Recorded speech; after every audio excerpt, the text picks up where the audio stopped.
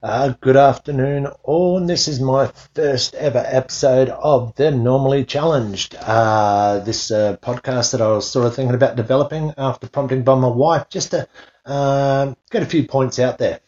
A bit of a background with me. I've been working between the mental health addiction fields probably about the last 15 years. I currently teach in the mental health sector, and I don't know. I like the freedom of actually being able to put myself out there a little bit more, not have to teach within the scope of the curriculum that I teach in, which is great curriculum, but just for a bit of a change for myself.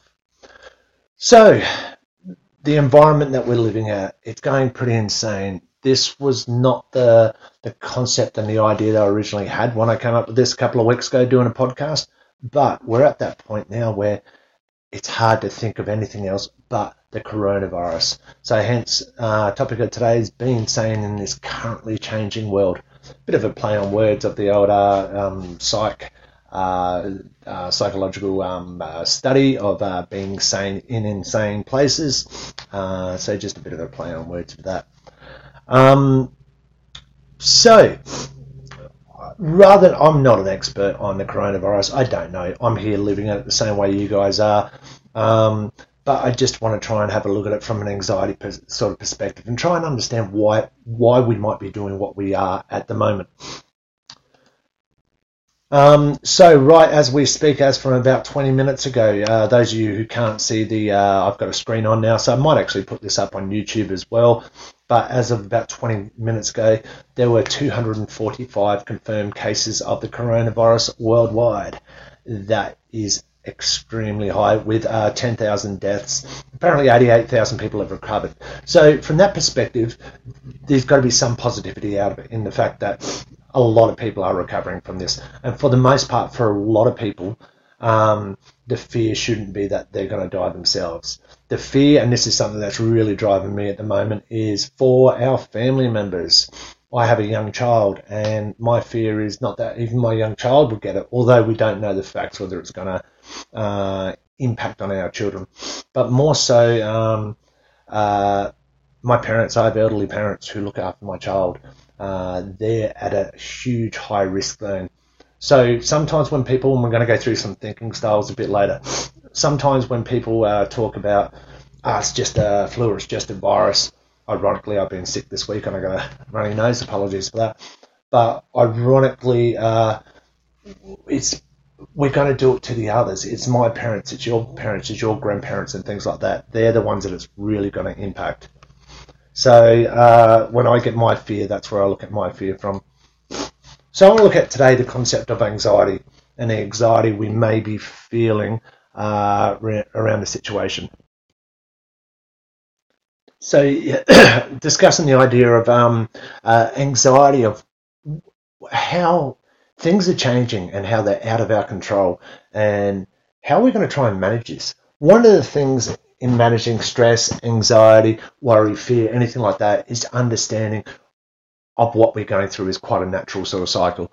So for anyone who's watching the video here, you can see I've got a slide up there saying starts off with a trigger. The trigger here is very real. How much we panic about it is the thing about it. So trigger can lead into panic, into constant worry. It can then challenge our belief system, or make us work through our belief system in how we're going to challenge this fear and this worry and how we respond to it. And then we look at things like control measures that individuals might have against other people or their own surroundings. One of the things that we've been seeing a lot on TV is the idea of panic buying. I myself was just at the shops earlier today, and there is nothing in shops, nothing at all. There's no meat to buy. There's definitely no toilet paper. Why the panic buying is resorted to toilet paper is actually a little bit beyond me. I can't work that one out. But for me, our Prime Minister, Mr. Scott Morrison, the other day came out and said, people who panic buy are stupid. They're stupid. You know what? They're actually not stupid. The behaviour of what they're doing might seem a little weird and warped, but these people are not stupid. They're actually tying into their value systems. What's important at this time, through their fear, is that they want to provide for their families. They want to provide for themselves. This is a survival instinct. So I was pretty unimpressed with the Prime Minister coming out saying it's stupid. It's actually not stupid. He really should be working with a psychologist in how to manage behaviours, because this is kind of a normal response. Maybe we need to normalise the idea that people are unsure, don't know what's going to happen. That we don't know what's going to happen tomorrow. There are so many messages coming out. And this fear, the fight or flight response, is normal. This is what keeps us alive. This is evolutionary, what has kept us alive, the fact that we respond to stress in this sort of way. Is it an appropriate way at this time? Probably not, but we need to manage it. In time we will. So as we put here, anxiety is a part of our body's natural response system. You've heard of the fight or flight. There's actually the 4 Fs: fight, flight, freeze, or fuck, for the want of a better word. Reproducing is a big thing. We see it a lot with the baby boomers after the war. I think around 9/11 there was a bit of a baby boom around there. When in doubt, if there's a theoretical model, Maslow's hierarchy of needs, and one of the baseline levels for human beings is along the lines of touch and sex and reproducing. So we can even resort to that sort of that level. Quite natural again. So anxiety, it's a mixture of psychological, physical, and behavioural changes. Some of the psychological effects are excessive worry, poor concentration, a fear of dying, and a fear of losing control. At the moment, what we do have as a society, we have got a loss of control, and people respond to that in a different way. Some people get paranoid that the government's trying to take over, that this is an inside job, that this is a manipulation either by the Chinese or the Americans to gain control of where we're at. Personally, no, I don't believe any of that, but it's an understandable fear. The excessive worry, hence the hoarding style behaviour. We need to make sure that we're protected. In a beautiful hope, and I think this will turn around in time, we will start giving back. We'll be giving to our neighbours, we'll be giving to our friends, we'll be helping one another. If you think about our bushfires in Australia, everyone came out and helped one another. So this is just the initial fear and the initial panic of the great unknown. Like we said, every day something new is changing. So we need to hold on and control. Control is a word which for me is always interrelated with the concept of anxiety. So we want to control those little things that we can. And in this case, it might be toilet paper. It might be meat, or what is it at the moment? I heard this morning that there's a lot of people going out buying asthma puffers. I played with you all. If you don't need it, don't buy it. Don't buy it. Think of the people who actually do need it. So keep that in the back of your mind, that for the greater good of mankind, let's be good to one another. I meant to put these up as well. There's some great quotes and great things going around on Facebook at the moment. It's not all doom and gloom on there. One of them is like, we need to reframe this conversation about social distancing and avoidance. And look at it as that we're giving back to the world, we're giving back to society. We're going to take some time out to make this world a better place. There are still other ways we can interconnect. I leave a lot of websites on here when I use some of their information. I like to get a lot of factual stuff. The Black Dog Institute, if you're worried about your own mental health, this is a time that we're all going to be suffering stress and anxiety, maybe even feel traumatized. Access some information online. There's some great resources online. I use it both in my classes. I use it for myself, just for reading up and educating myself. So I've put a few links in there for you guys. The Black Dog Institute. So www.blackdoginstitute.org.au. So that's the psychological, the thinking side of it. Again, this ties into the worries, negative thoughts about one's ability, whether we can manage our own emotions, and stress in the future, what's going to happen. Negative predictions about future events. For the most part, if I'm working with a client and they're stressing about the future, it's like, okay, let's look at the things that you can control. Let's try and bring it back to now. Let's ground ourselves. But with so much on, if we're sitting there watching the news, and I find it myself, I need to have time away from the news sources and Facebook and all that at the moment, because otherwise it becomes all-encompassing and it feels so much bigger. And it is a pretty good big event, but it's so much bigger than what it is. So the things we can control is that we still now can walk outside. we can still smell the trees. I can look outside. I can see not a mountain, but a hill behind me. It's beautiful. I've been down the beach today. So there are still plenty of things that will never be taken away from us. Even if we got to isolate for a certain time, it's going to be there. So other common thoughts and the thinking patterns, and I was going to do it today, but we'll run out of time. I'll do another cast tomorrow on the concept of unhealthy thinking styles and how we can let that drive us crazy, drive us nuts. So more of the thinking, trouble concentrating or keeping attention. So when an individual, us, anyone else is under pressure, we have a very narrow center of focus. Whether that be moving away from this, whether that be like breaking up with a partner or having a big fight with your partner, for that entire day, all you can think about that. So all the other stuff going on is quite peripheral, and you just focus on that. So you lose concentration. You're not paying attention to anything else going around you. I talk about here magical ideas, such as if I don't wash my hands, I will die, or something will be harmed. In this case, no, we need to be conscious. We need to be aware of the things that we've got to do. And this has been quite a good thing, because I think in the future we're actually going to learn new habits as human beings, and probably get rid of maybe a few other illnesses or ailments that we have as well at the same time. And somatic symptoms. So here we've got preoccupation with body sensations or functions. So we can become almost OCD-like, where we're fixated and we can feel an ache, we can feel a pain, whether these somatic symptoms of depression or anxiety or something like that. Some of the physical symptoms: fatigue, irritability, sleeping difficulties, general restlessness. You feel just uptight, your muscles are all tense. Your stomach can get some sort of stomach complaints, sweating, things like that. More on the physical symptoms include rapid heartbeat, sweating, trouble breathing, tightness in the chest, dizziness, sort of out-of-body type experiences.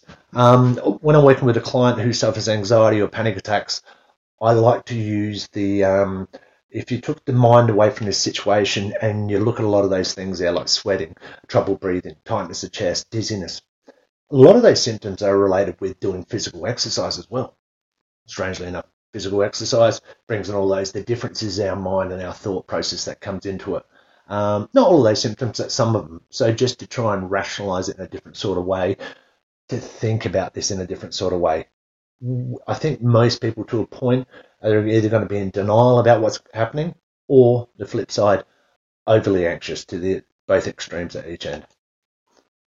Some of the physical symptoms, it can cause nausea, vomiting, low energy, just feeling exhausted the whole time, shaking, jittering, needing to go to the toilet a lot more. So it can have a lot of different symptoms. And then the behavioural elements of this, which I find quite interesting working in the mental health sector, what we're being asked to do by governments, and rightly so. So I'm not criticising this. It's easy to criticise the government, and I don't mean to. They're unprecedented times. We want people to isolate for potentially extended periods of time. So from a medical model, that's wonderful. But from a psychological, from a mental health, mental well-being model, that's actually quite dangerous, because we could see ripple effects or repercussions of this down the track. Think elderly people who might be completely isolated by themselves, no social contact.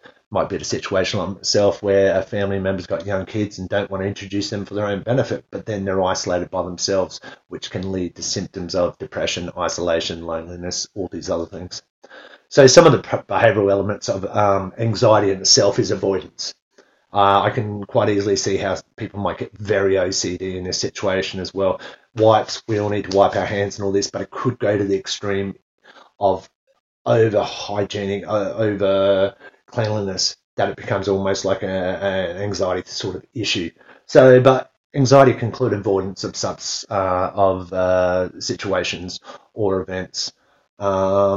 In my own life, in my own head, I'm paranoid. I've got a phobia to spiders, so I'll do anything in my world to avoid spiders. If I see one, if we look at the fight, flight, buck or freeze mentality, I freeze. I see a spider and I freeze. I can't even run. I'm that just kept in fear. So the avoidance style behaviors that come with anxiety or phobias. And procrastination is another big one, making excuses for not doing anything based on different reasons, but the reality is it's anxiety or depression type habits coming in. So some other behavioral elements of anxiety, I'm going to go down aggression, verbal abuse, lashing out. Think of people when they're in the supermarkets and you've seen these insane fights on the TV and you're like, what's that all about? How can that possibly be the case? That's stress, that's anxiety. That's like road rage, but in a supermarket. And if we think road rage has generally very little with that situation, it's generally a build up of other things that have been going on in these people's lives. And that's just the, the straw that breaks the camel's back. That's the final straw. And I see that with these shopping centre fights over toilet paper. No one really cares that much about toilet paper. But the anxiety and stress that's building up, the desire to look after the family and friends and things like that, it leads to that sort of thing. One thing we really need to be mindful of here with anxiety, a substance that goes very well with anxiety but has very negative consequences, is alcohol. So whilst we might think that having a glass of wine at night or a couple of beers, it's great, eases the stress. Yeah, it does. But if that's the only coping strategy that you do have, it potentially could cause complications down the road. And I'm not saying avoid alcohol or anything else like that. That's not my go, but just be mindful. We need to have other strategies, whether that be exercise, whether that be reading a book. Just allow ourselves time just to be de-stress in other ways that doesn't always involve substances to alleviate the anxiety type symptoms. So as we're looking at, everyone experiences anxiety. Anxiety is normal. Anxiety, even in this situation, is normal. But how we respond and how we let our minds go with the anxiety will be the big thing here. Realize we are going through an event. We can't control it. What is it? The Serenity Prayer, which I can't remember the whole lot of it, but it's along the lines of change the things you can change, accept the things that you can't, and have the wisdom to understand the difference. So we can't change this. What we can do and what we can control is our behaviours around it. What we are left with and what we can do with our lives. Like, we need to reframe. If we do got to socially isolate for a while, think about, okay, has there ever been something which I've always wanted to do in life, but I've never got around to doing? Maybe it's learning guitar. Maybe it's reading that great book, that you've never read, you've never had the time to do it. Maybe there's an option to do it. For me, I'm going to be quite lucky. Hopefully, I'm moving a lot of my work onto online. So I can work from home. I get to see my little girl, and I've got a 2-year-old little girl. So we've got to, from my field, we always work from a strength-based perspective. So one of the things we really need to be looking at is what positives can we take out of this situation? At times it might feel hard, but what can we do? Do we re-engage with loved ones? I love this post on Facebook at the moment, which is like, 5 minutes into isolation. Saw this girl sitting on my sofa on my lounge. Turns out she's my wife. She seems nice. So although it's a joke, but this gives us an opportunity to re-engage with those people who maybe we neglect at times through overworking, over being focused on the things that we're doing, or just not focusing on life in general. I think I did this in a class yesterday, and it's a quote from, I thought it was Lisa, but it was actually Homer Simpson. When they were in the middle of a crisis in Japan, they call it crisis-tunity, which is taking an opportunity out of a crisis. And I think this could be an option here to live, laugh, write poetry, write songs, laugh, do like the Italians did, and sing in the streets. So I'm actually going to wrap it up here. I just noticed I've been going for 20 minutes now. It's a lot longer than I want. I'm going to continue posting stuff both from a theoretical perspective, and I'm going to be doing another daily podcast more on my feelings. And I think this is a very interesting time that we're living in, and I sort of want to document it, but I'm not going to post that for a week. So it's going to be sort of a snapshot of the way I'm feeling the world is today, but I'm not going to post it for a week because I want to be able to have it as a reflection piece a week later, and just to see whether what we were thinking today and what societies, how we're reacting, whether it was good, bad, indifferent. So I'm going to just have a bit of a reflection piece. Okay, for anyone who listens to this, I'd love to hear from you all. Just starting up, so I'm going to get a few podcasts up and running and probably post something every day. Send me an email, the normally challenged podcast@gmail.com. Love to hear from you all. And I'm actually going to continue this one tomorrow. So this will be part one. We'll do part two tomorrow. All right. Cheerio, guys. Love talking to you. Want to hear from you all. Thanks.